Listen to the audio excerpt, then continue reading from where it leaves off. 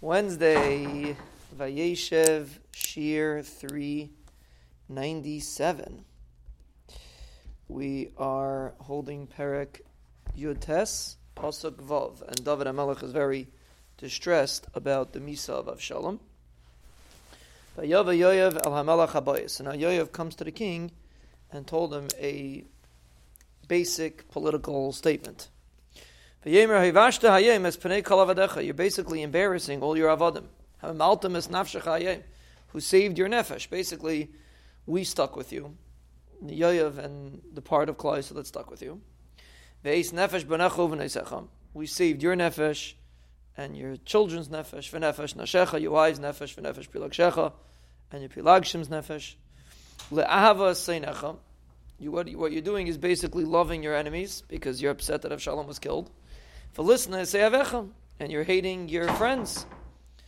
So, because basically you're saying, by being misabel, you're saying, you don't have any sarim, as if you're acting as if there's no sarim and avodim that are for you. I know, let's say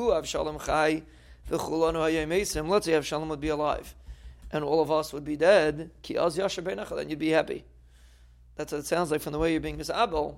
Yoav said, apparently Avshalom is more important than us. So you're more upset that Avshalom was killed from the way you're reacting as if it's more important to you. V'ata kum tsei v'daber alev avadecha. Go out and speak.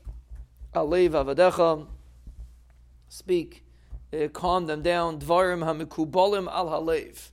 Speak on their hearts. Ki b'Hashem nishbati. I make nishvu and the Rebbeinu Shalom. This is Yoav talking.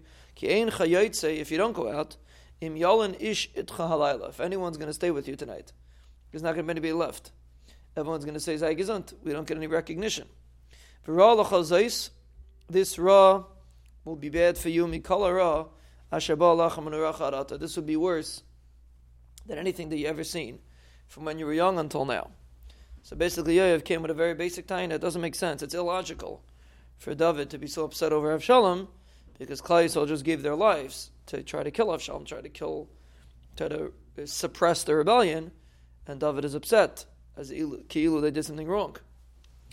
Vayalkam HaMelech, apparently David was makabel. Now, what was David thinking? Why didn't David do it like that?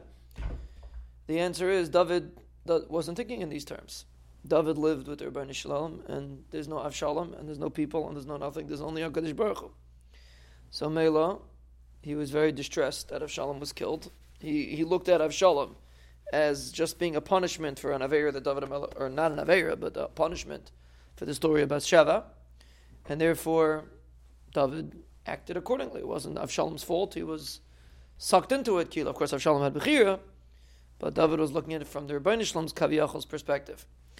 But Yoav is saying from a Hishtadlus perspective, it doesn't make sense what you're doing because Klai Yisrael is gonna leave you. Vayalkam HaMelech, the king got up, V'yesha Bashar, he sat in the gate, U'lechala Megidu Leimer, Hine HaMelech, Yesha Bashar. They told the that the king is sitting there. V'yavei Kala Lefnei HaMelech, everybody came in front of the king. V'Yisrael, Nas Ishlei Halav. Yisrael, who were the ones that tried to rebel, they ran home because they had no one to deal with over here. So they were gone. But the Chaver, the loyal people that were loyal to David, they came to greet the king.